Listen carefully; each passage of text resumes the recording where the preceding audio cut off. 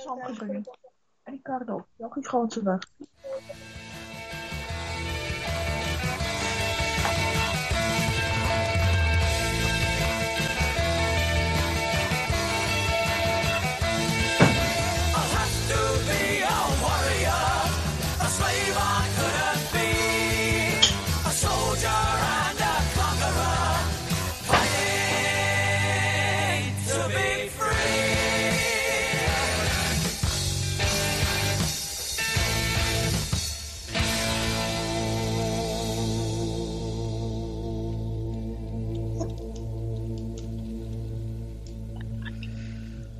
All right, ladies and gentlemen, Pastor Eli James here, along with Pastor David Martins of South Africa.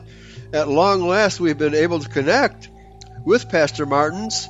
And so today, we're just going to do a show about current events as they pertain to us here wherever we are, and to the people of South Africa, especially the Boer Israelites of South Africa. And of course, I know we have to accommodate your study on the terminology being properly Yasharel instead of Israel, but that's what all the theologians in the world still use Israel instead of Yasharel. But be that as it may, for the time being, we'll eventually get that straightened out. So why were you unable to connect with us the last couple of weeks? Had something to do with telephone poles or 5G? Yes. Yeah, go ahead. Tell us what was going on here. Good evening, Pastor Eli, and also good evening to our listeners across the globe. Pastor, yes, we've had a situation, local situation where first of all, rolling power blackouts. Okay. And that was not due to the extremity of the solar flare that we had anticipated, but that had been because of the incapability of the black economic empowerment of the state. With the Electricity Supply Commission, the state-owned, if I say state-owned, it actually means the taxpayers-owned power utility. Because of black economic empowerment, what they had done is they had shed Eskom of all the capable and the people that were trained in the building and the maintenance of the power generation equipment, which are, of course, very low-grade coal burning power stations that had been built. Well, most of them had been built over a very long period of time before the takeover, or rather not the takeover, before the Edomite Jews instituted or set up the ANC for the government of South Africa. So it is an orchestrated chaos that was created by the Edomites, whom in collaboration with their Edomite brothers of the Afrikanerdom, right, which included the Afrikaner Broederbond and the Dutch Reformed Church and all the Afrikaner institutions, in the handover of power, or the handover of power not just to blacks per se, but to black Freemasons, because the previous government, the white government, was a government of white Afrikaner Freemasons handing power over to black Freemasons. Yes. And because of the blacks that had become Freemasons, not by their own will, but that was a condition for them to gain power. Right. And their greed for power was greater than their need for succession of the establishment of Freemasonry amongst the younger blacks. Yes. And that had led to a situation where the power had passed from a black Freemason to black Freemason to black Freemason, and then it fell through, well, we call it in Afrikaans, toe val die pap op die grond.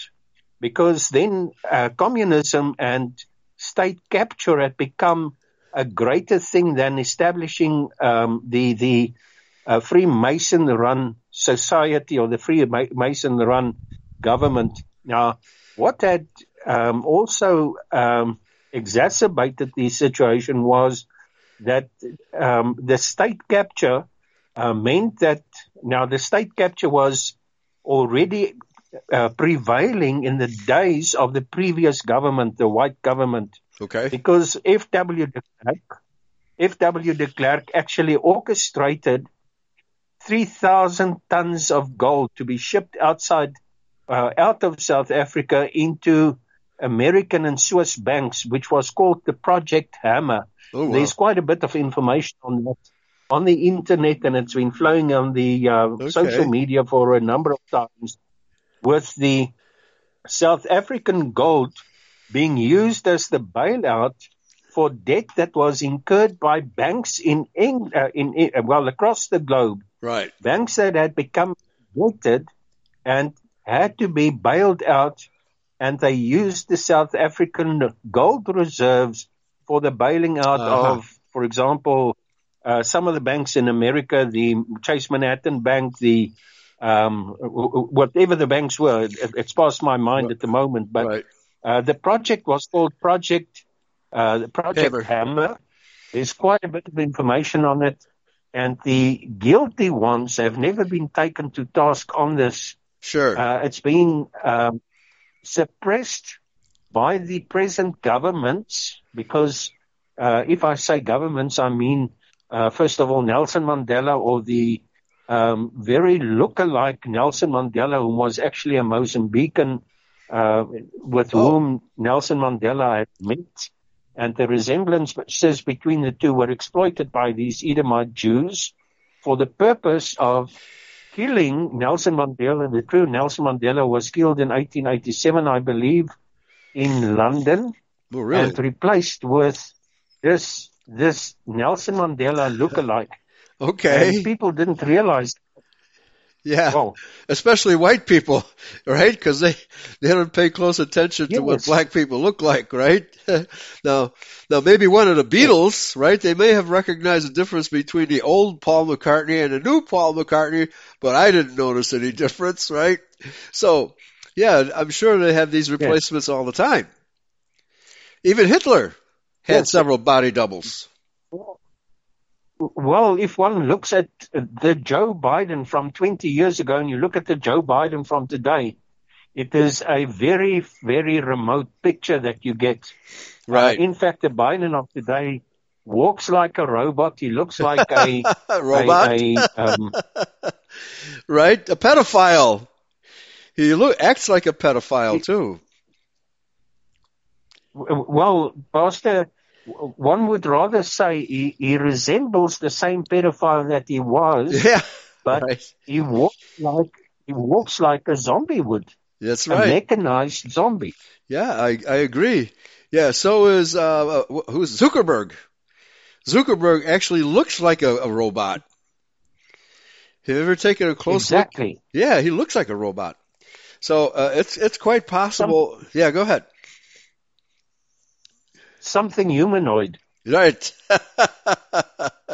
That sounds like a good title for a song. Something humanoid has taken over us, right? And we're zombies, right?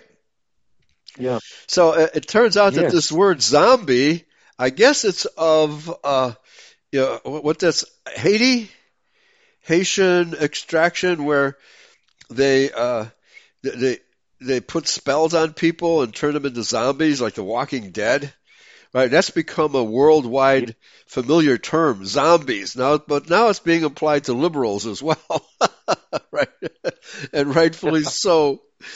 Right. Okay, so obviously, they tore down, or somehow accidentally tore down your telephone poles. Is that what happened, or was this a deliberate act of sabotage? Yes. No, it was, I think, more a case of ignorance of the facts. Okay. Because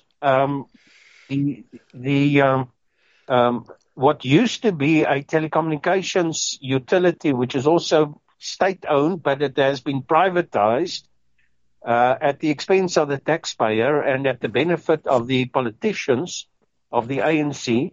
Right.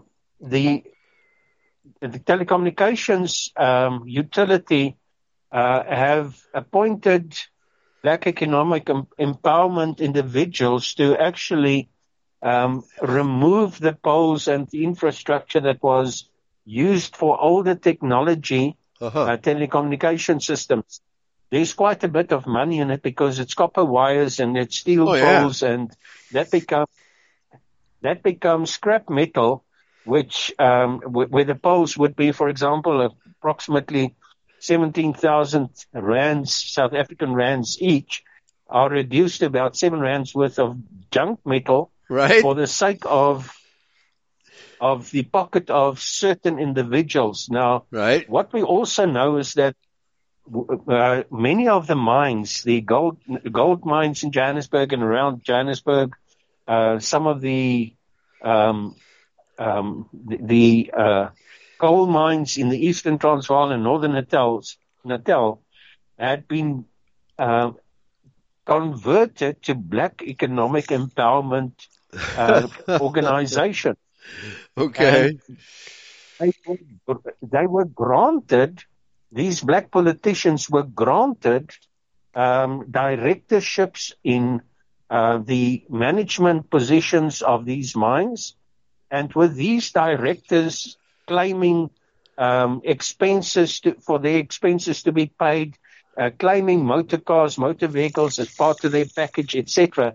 Remember, the black economic empowerment was enforced on the South African economy by virtue of law. And so many small businesses had gone out of business because only businesses that practiced and that had a record, a provable record and a certification of black economic empowerment organizations could actually obtain contracts to continue working. Right. Now, many of these businesses had been completely taken over by black economic empowerment, where it was enforced, first of all, as a 50% participation of blacks in white businesses. Eventually, those businesses became 100% black-owned, which included what was targeted was mines. And many of these mines were operating, and because of the way in which the labor unions had targeted industries and mines for to lay lame the economic economics of South Africa, they started removing pumps and electrical equipment out of mines and scrapped or sold as scrap. Right. So these mines have been reduced to a fraction of their true value because of all the equipment that had become scrap metal. Right. And this is evident across the country. Black scrap metal empowerment. Yep. They don't sell an electric motor, for example, for its electric motor capabilities. It might be a 30 horsepower, or a 300 or 30 kilowatt motor, which is most probably about in the order of $250,000 rand. They reduce it to scrap metal so that they can have perhaps 300 rands worth of scrap metal, or 200 rands worth of scrap metal and 300 rands worth of copper wire, which is scrap. Okay, I have a question here. Since this black economic empowerment and all the corruption that goes with it, wouldn't the Cape Dutch Afrikaners be suffering from this as well? What about the Freemasons? Because how are they staying employed when these companies have to employ blacks only? Pastor, the strange thing is that because of the Cape Dutch Afrikaners holding the seats of power in organizations, of course, they were the last ones to lose their positions or their jobs. or they had built up such such a high value in terms of their pensions and in terms of their properties that they acquired.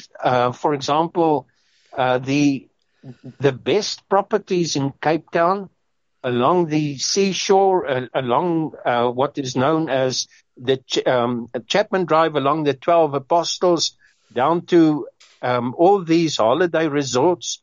They used their pension. When they went on pension, they went and they bought these properties, and they now are using that property in exchanging that property. Well, they advertising this in overseas markets as prime properties, and where they, for example, they might have bought a property 10, 12, 15, 20 years ago at perhaps 5 or 8 million rand. That property is now 30, 40 million rands worth because of the way in which it's being marketed in foreign currency. Okay. Now, the other thing that I wanted to say is go ahead. Something that we missed with our discussion on C.F. van Rensburg is that many of these Edomite Cape Dutch Afrikaners have heard C.F. van Rensburg's prophecies, and that there's a lot about towns and cities in South Africa, for example, Prieska, and the area around Prieska and the areas of the Karoo is very prominent in C.F. van Rensburg's prophecies.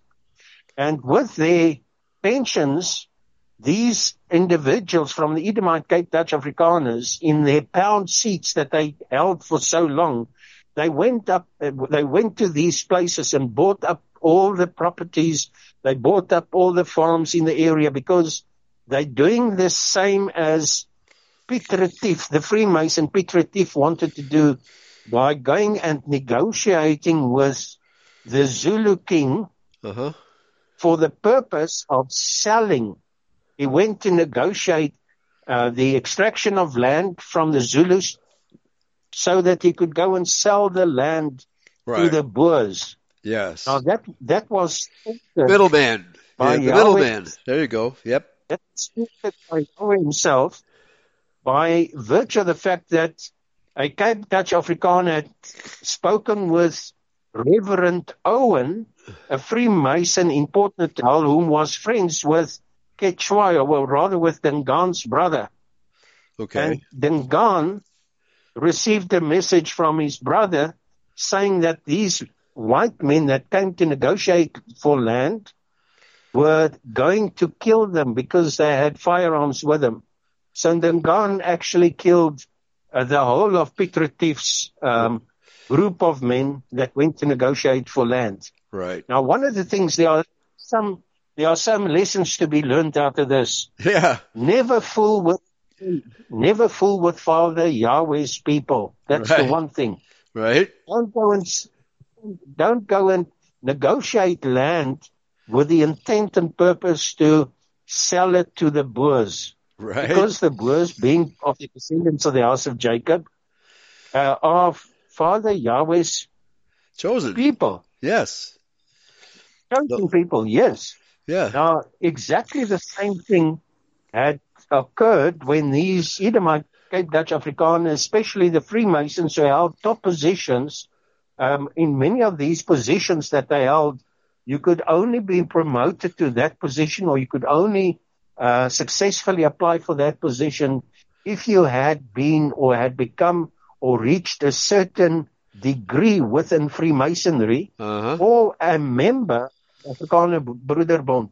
Right. To be a member of the Afrikaner Broederbond, you had to be a member of the Dutch Reformed Church. Right. So whether you go the Freemason way or the Afrikaner Broederbond way, in the end you're sitting with a deception that is based on a contract that you sign with Satan. Sure. Irrespective of which one it's a contract or an agreement that you make with Satan. Very good. And very good. Today we're sitting with a situation where so many of these Freemasons that had purchased the land, these Edomite Cape Dutch Afrikaner Freemasons that had purchased the land are sitting on prime property in the very areas that Sina van Rensburg had prophesied that these land would become the places that the Boers would flee to overcome the persecution that comes. Well, I was just getting ready. See the time? Yeah, I was just getting ready to say they better sell it fast because the world economy is collapsing, right? They better sell it fast to make their investment pay off. Yeah. Now, something that I foresee, Pastor, that is that these Edomites, of whom most of them are the descendants of the Edomite Khazarians, right? That are planning, and they have been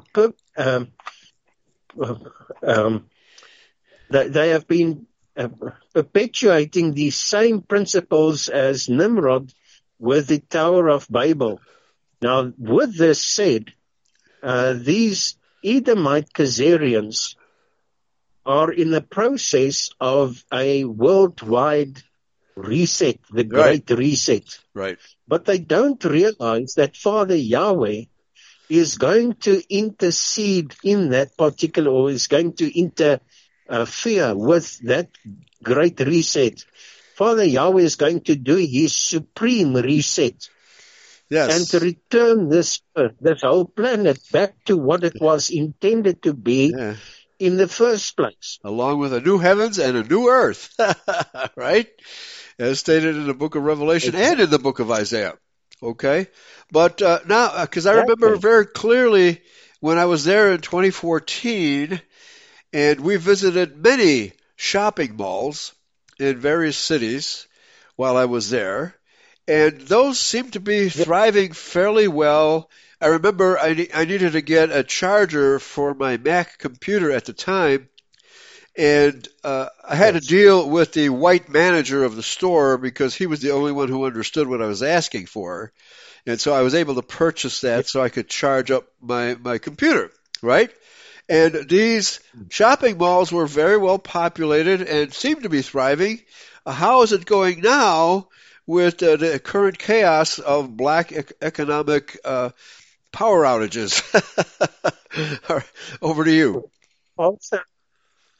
Pastor, yes, I think the place that I had taken you to was in the East Rand Mall, which was just south of Johannesburg Airport. Okay. Now, many of the smaller shops have actually closed in these places. You will see that. Right. Now, I haven't been to East Rand Mall itself for quite a while. As I moved to this, first of all, I was living in the Cape for a number of years, and then I moved to the Southern Cape. Okay. Now, the malls in the Cape and in the Southern Cape that if I would say that I frequent, I would say perhaps once in 2 months. I see the same pattern as I see in the small towns, and that is that the businesses are changing hands. And many of the businesses were under white control. They become black.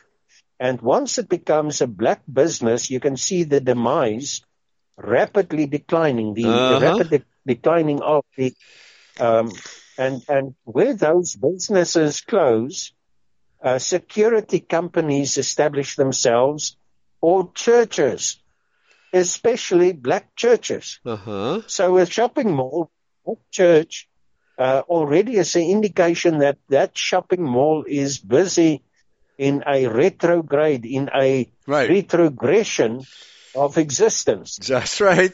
Because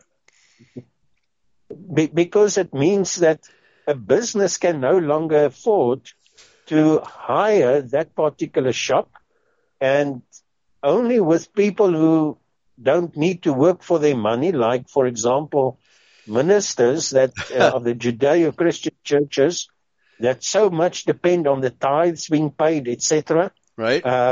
They can afford these places. And of course, security companies which thrive under the conditions that we have in this country.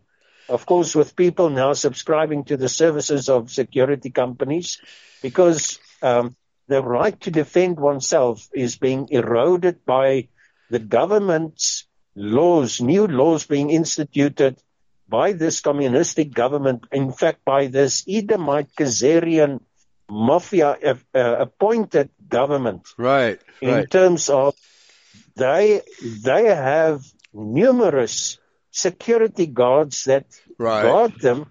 Now, if you remember that South Africa used to have 4 provinces, with the changeover of hands, the 4 provinces became 9 provinces. Now, 9 provinces mean 9 premiers, 9 houses of parliament of that particular. So more politicians, more bureaucracy, right?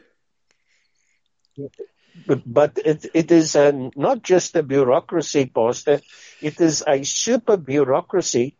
If you consider, for example, that the South African president, in terms of his payment, in terms of his salary, receives more than the president of the United States. All right, okay. Okay, that's... Can you imagine that? Yeah. No wonder the country's going bankrupt. And they can't afford to run your telegraph lines and light poles properly. Amen. Amazing. Okay, coming back to these poles, right? One of the poles that carry our Wi-Fi network or our internet network, which feeds our Wi-Fi routers, that pole was removed erroneously. Okay.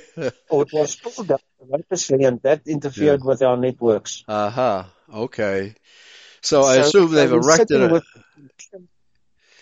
We're sitting with a combination of incapability or incompatibility of work to be done by the people who have been trained to read the exact numbers, etc. And also then, so with power outages, we have a pending outage in a few minutes' time. Yeah, and then we do. Voting blackouts. Yeah, okay. Oh, all right. Hopefully not during our broadcast, right? Okay. Well, also, I think somewhere with the price of petrol, the guy who was supposed to go and shut our power down ran out of petrol, and he refuses to walk. So we were supposed to have this power outage from 6 o'clock our time, which was already 28 minutes ago. So we can count ourselves lucky that we still have power.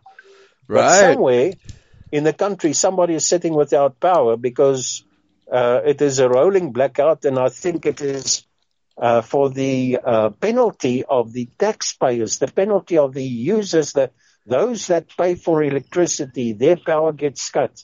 But in locations and in these black settlements, they cannot cut the power, because the moment they cut the power, they've got to rewire the whole settlement. Right.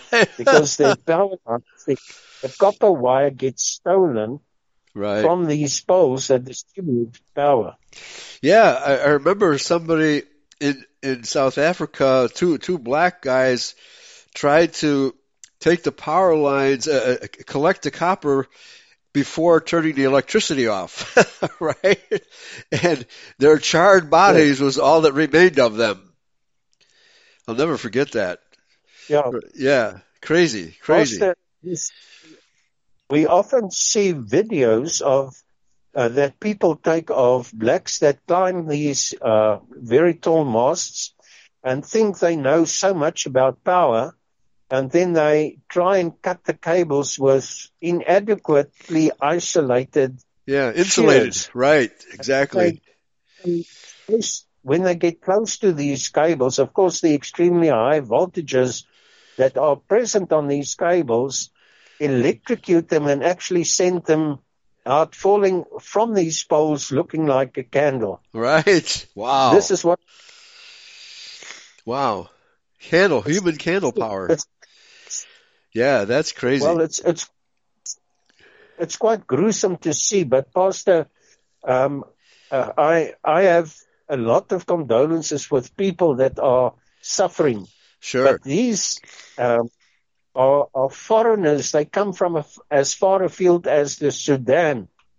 In other words, just south of Egypt. Right. They flee to once was a white-run state, because of the lucrative benefits that they have in South Africa. These blacks receive free medical attention or free medical care.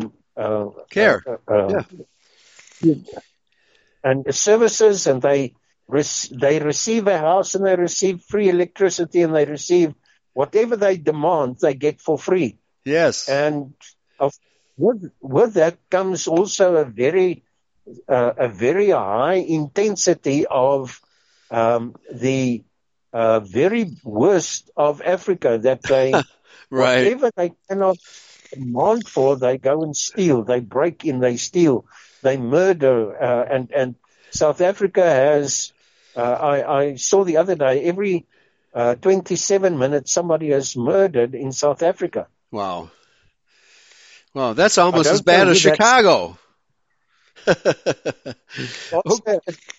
Yes. During the peak war in Afghanistan, more people died in South Africa than died in Afghanistan in the worst state of the war. Right. South Africa is, in fact, on a undeclared war, and the war is being waged against the white people. Of course. Just in this past 2 weeks, I saw videos of a white man that had been robbed, and he reported the robbery, and it was in Fischhoek, the town that I used to live in when I lived in the Cape. Uh-huh. He reported the burglary at his property, and when the police arrived, he wanted to lay a charge against, or a charge of break-in and theft. Right. So the police, the two black policemen, started thrashing him and bullying him with these. They actually thumped him and kicked him because they wanted to arrest him for wanting to lay a charge of break-in and theft against the black person. Police had, right? Police have become the enemy of the white man in South Africa. Yeah, right. That's racial equality for you. Yes, yeah. So, all right. So this is one level of corruption in South Africa. The black economic power outages, the black economic power outages all over the country, and the corruption of the police, et cetera, et cetera. Just to compound the issue of farm murders, which are always against white people. Are there any white farmers left to murder? Pastor, already, if you look at the state of farming in South Africa 112 years ago, when the Boers were had the farms in the Boer republics, they were quite complacent, they were quite happy, and they had their freedom, etc., except with the two wars that the Cape Dutch Afrikaners had conspired against the Boer republics. Right.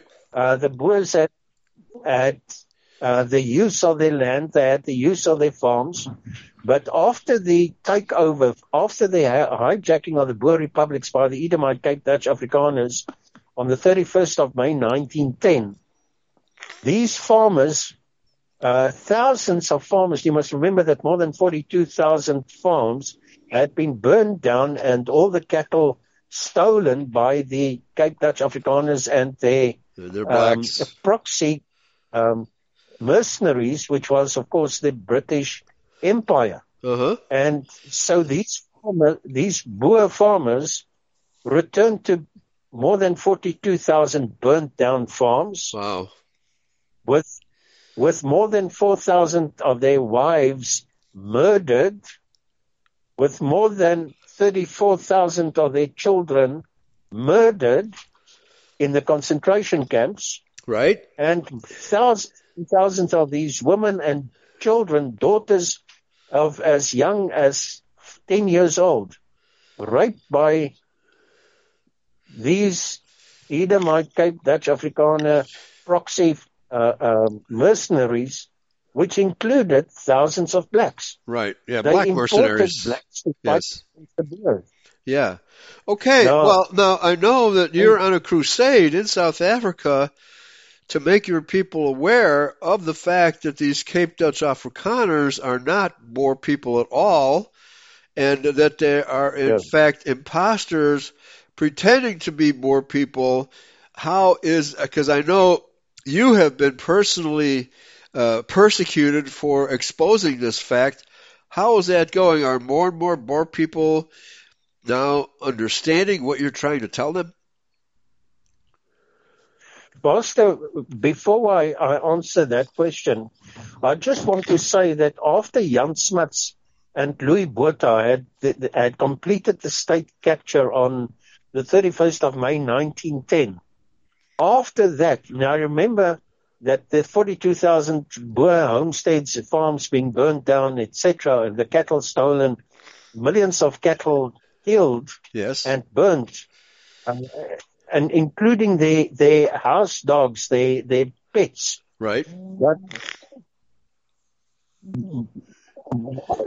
Pastor, if you can just be with me for a moment. Yeah. Yes. So what I wanted to say in this regard, Pastor, is over and above that, you must remember that more than 50,000 Cape Dutch Afrikaners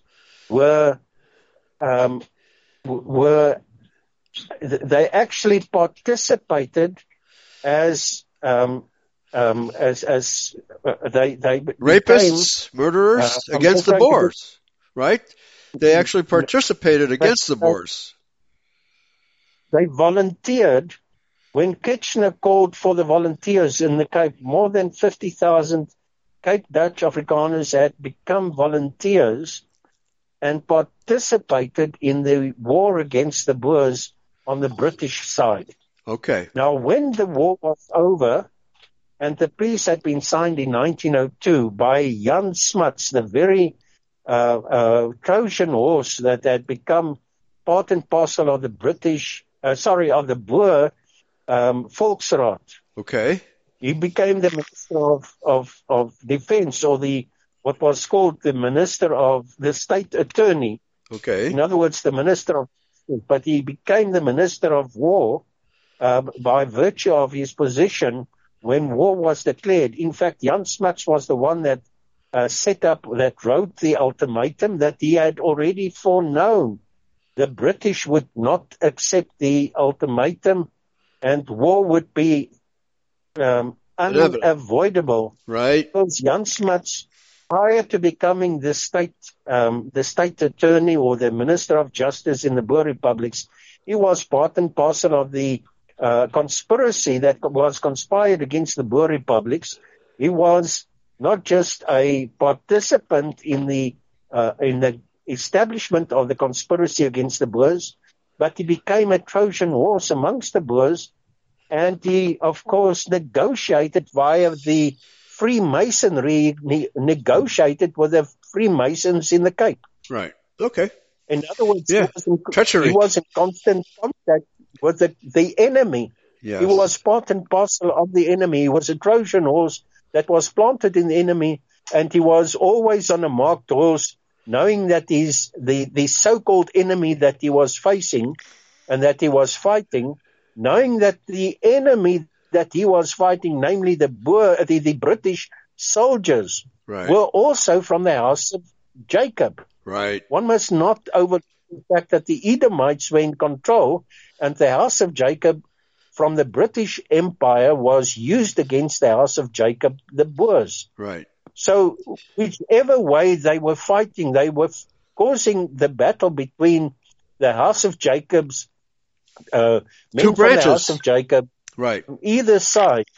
But with Jan Smuts and Louis Botha being on marked horses, they knew that they would never come into the firing line. Right. What I also wanted to say, Pastor, is that after the takeover, the state capture of the Boer republics on the 31st of May 1910, thousands of farmers had been disowned from their farms, and those farms were handed over to the Cape Dutch Afrikaner Edomites that were honored as soldiers of the Queen of England. Wow. And they did not participate. 50,000. They did not participate in the war. No. They were just granted that honor. Now, the first Boers that were disowned from their land were those Boers that participated on the Boers side of the war. And if you go and look at the facts, you will find that the British government had granted a £3 million, what was supposed to be a reparation to the Boers because of the that had been burned down, etc. That £3 million was used to cart and transport the Cape Dutch Afrikaners who had now become the owners of the farms that the Boers had been disowned from. Right. But what's more, those Edomite Cape Dutch Afrikaners that had now settled on Boer farms in the Boer republics and also outside of the Boer republics, but in the Boer republics, brought with them cooperations, agricultural cooperation called the Afrikaner Bond. And that meant that those farmers of the Boers that did not lose their farms could only, or they found themselves in a position where they could only sell their products to the cooperations that the other farmers in the area had created. Okay. So the cooperations became the trading mechanism, and the only way in which those Boer farmers could also participate in the selling of their products and the buying of products that they needed to farm, if they were members either of the Freemasonry or if they were members of the Dutch Reformed Church and the Afrikaner Broederbond. Right. Okay. So they have total control of your society. Yeah. Yes, the Edomite Cape Dutch Afrikaners took full control. Now, at one stage, that was not enough, and they started creating what was okay. All right. As the meat board, the mealie board, the sugar board. In other words, these super organizations through which a farmer could not sell or buy their products unless it's done through these boards and through the cooperations, which was controlled by the Edomite Cape Dutch Afrikaners and the Freemasonry and of course, the Afrikaner Bond. Now, Pastor, that meant that the Boer farmers, if they had not become, first of all, members of the Edomite Cape Dutch Afrikaners Dutch Reformed Church, they could not participate in any buying or selling. And the only way in which they could become members of the church is if they were now so-calledly baptized by means of the dominee, pressing his fingers in a bowl of water and sprinkling. Pressing that mark of the beast. Mark of the beast. Christian. Yeah. Yes. By someone throughout the history. Yeah. Throughout the history, whenever it is a religious requirement for people to be able to buy and sell, the sign that was used to indicate that that person had now become a Christian or Christianized was by virtue of the minister, the dominee, pressing his wet fingers on the forehead of the baby or of the grown-up, because the Boer progenitors could only buy or sell when they arrived in the Cape. They could only become permanent members or inhabitants of the Cape if they had become Christianized and members of the Dutch Reformed Church. And the only way in which they could become members of the Dutch Reformed Church was by being christened on the forehead with the wet fingers of Germany. Yeah, and under their thumb, henceforth. Yes.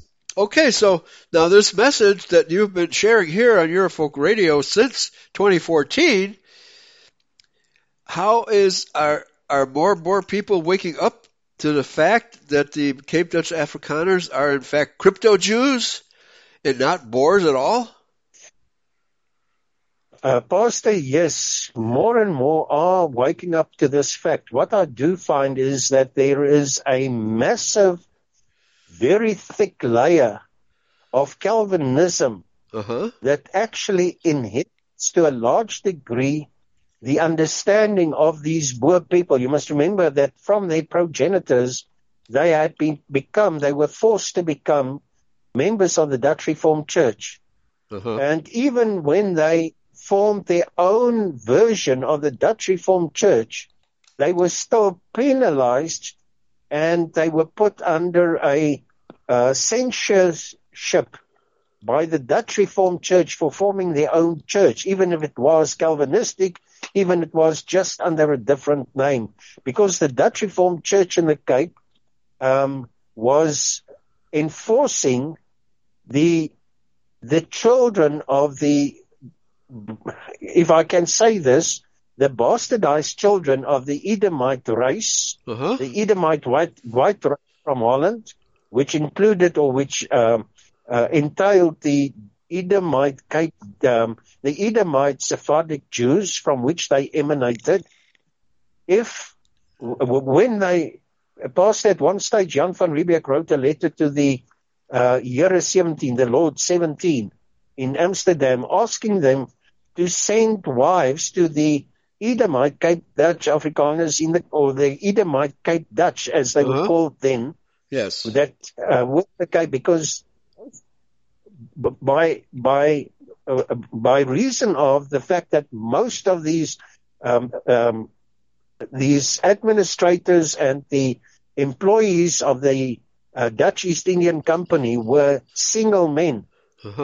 It was a case that Jan van Riebeeck saw, that the local women, the Hottentots and the Bushmen and the Khoi and the San, the women were giving birth to more babies that had white fathers than they were of their own people.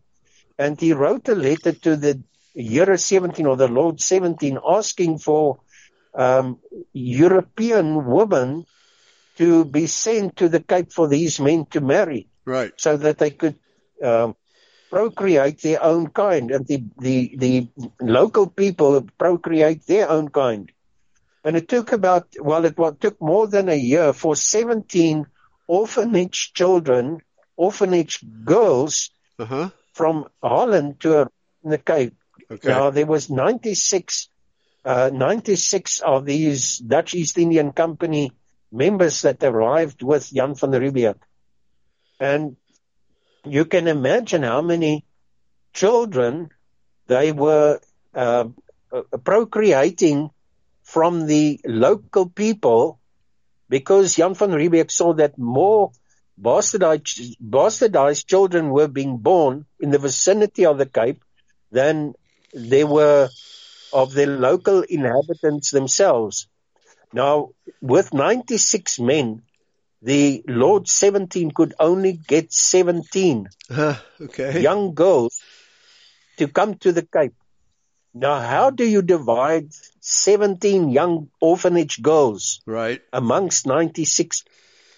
Well, how do you do that? Well, it's interesting because, of course, the math doesn't add up. But what about impressment? Because the British Empire was famous for kidnapping young men and impressing them into service in their navy. Weren't they doing that to young women, kidnapping women as well, and sending them to the Cape? Pastor, you must remember that the Dutch East Indian Company had control of the Cape basically till 1778, when the British was in power for a very short period of time, and the Cape Colony was again handed over to the Dutch. And then again it became with the Dutch East Indian Company running bankrupt, or being organized or orchestrated into bankruptcy by the Edomites. Because the Dutch East Company was orchestrated to bankruptcy by the Edomites that were running it. So the British would take over. So the British Jews. That was in 1875 when the Dutch East Indian Company closed its doors. Okay. And these Edomite, as they had known, or the way in which they had been known up to that stage, were stranded in the Cape from 1797. They were stranded in the Cape until the Dutch East Indian Company, having lost wars in many cases, and the Dutch government was indebted to the British government or the British Jewry, right? Where the Cape Colony was handed over with its stock, its vessels that were in the harbour of Table Bay and Simonstown, as well as the sheds and all its contents, as well as the people, were handed over to become British subjects or subjects of the Crown. Right. And in 1814, the vessels arrived with British soldiers that actually took possession of the Cape. Okay. Now, that was only in 1814 when that occurred. Okay. But they had become subjects. The Cape Dutch had become the Edomite Dutch of the Cape. Yes. Had become subjects of the Crown already in 1812 when the official handover was done. But it was only in 1814 when the soldiers' vessel, the vessels that brought the soldiers to take control of the Cape, had arrived in 1814. And of course, that was the time when also the Cape Dutch, having had the liberty of the use of the Dutch language and all the Dutch facilities that they had, all the Dutch principles and the Dutch policies and the so-called Roman Dutch laws, etc. Now, all of a sudden, they had become subjects of the British Crown, and they were forced to speak in English. The churches had to turn to English, and they started saying a slogan, which was also carried forward after Afrikaans had been established, and the Afrikaans, the Boer language, was named Afrikaans, and it became where it was greatly suppressed, right? It began to be suppressed. Yes, in favor of English. By yes, Dutch. Okay. They used Afrikaans, so they hijacked the Boers' language, Afrikaans. Okay. And they started saying the slogan that English, all English in our schools and in our churches. Our mother tongue is being murdered. Right. So that was, they started saying that in Afrikaans to find the support of people, the local people, against the use or the enforcement of English within the chambers of justice, within the state, within the chambers of state, and also in the chambers of school. The scholastic language was English, and so they used Afrikaans as a language of protestation in the fact that they hijacked the Boers' language, which was, of course, then named Afrikaans, in line with the that they had chosen for themselves as Afrikaners. Yes. Okay. Well, with about 5 minutes left, so what is the current? I mean, what's the feedback you're getting now from your fellow Boers and other people who are beginning to understand that there is a huge racial and cultural and religious difference between the Boer people and the Cape Dutch? I mean, this has got to be filtering down. Go ahead. Pastor, initially it was an extremely difficult battle that I was fighting, as you know. Yes. I had, within the first month and a half, I received 7 direct death threats just in one night. Wow. I received, in the course of one night, 7 direct death threats in various ways. And over the period of time of 8 years and just about 2 months, I received in total 22 direct death threats. and numerous indirect death threats. Okay. But also many curses where I had been cursed by people whom in various ways used even what do you call these dolls? Oh, right. Yeah, voodoo doll, right? Voodoo oh, dolls. Boy. Even voodoo dolls to cast spells on me for the purpose of killing me. Right. And wow. Yet Father Yahweh, he revealed to me what was going on. I started doing, as I had told you before, I started doing spiritual warfare against these attacks. And I found that people started dying out of strange things like pancreatic cancer, some other forms of cancer, etc. Yeah. Now, one of the things that I'm going to say is that I know there's only 4 minutes left. But yes. What I have seen is that more and more of the Boer people are listening and hearing, because they've been listening all along. Yes. But they are beginning to hear this massive that I've been saying. And I am currently on I've created a number of groups in which I reveal various aspects of the lies and deceptions of these Edomite Cape Dutch, of their true history, of their true identity, of their true heritage, and of their true their true roots, out of Sephardic Judaism, out of the Ashkenazi and the Khazarian Judaism, and they are beginning to take it. I even see people that used to oppose me are now talking about what they used to call the liberals. Are now talking about Edomite Cape Dutch Afrikaners that are so liberal. In other words, they begin very liberal. Knowledge. Yeah, right. But we have the same problem in America. Most Jews are very liberal and anti-Christian. Yes. Less than 60 years ago, it was still general knowledge that there were primarily two separate and individual white races that came to the Cape. The Boers being the one white race and the Cape Dutch being the other white race. Right. Okay. Yeah, partially white race. Because Edomites are not white by any stretch of the imagination.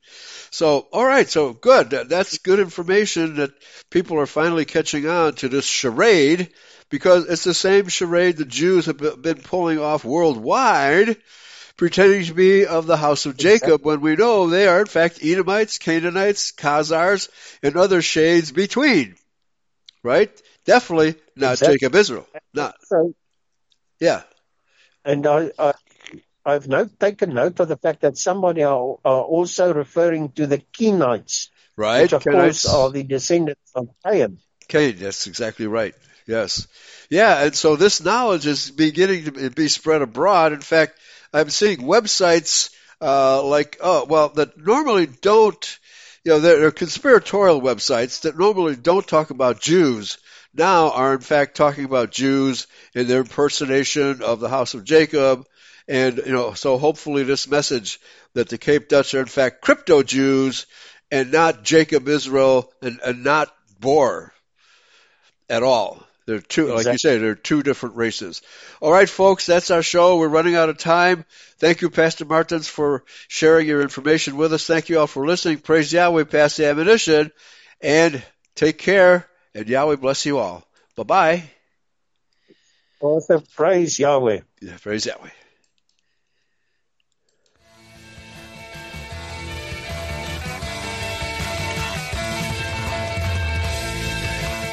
Woo!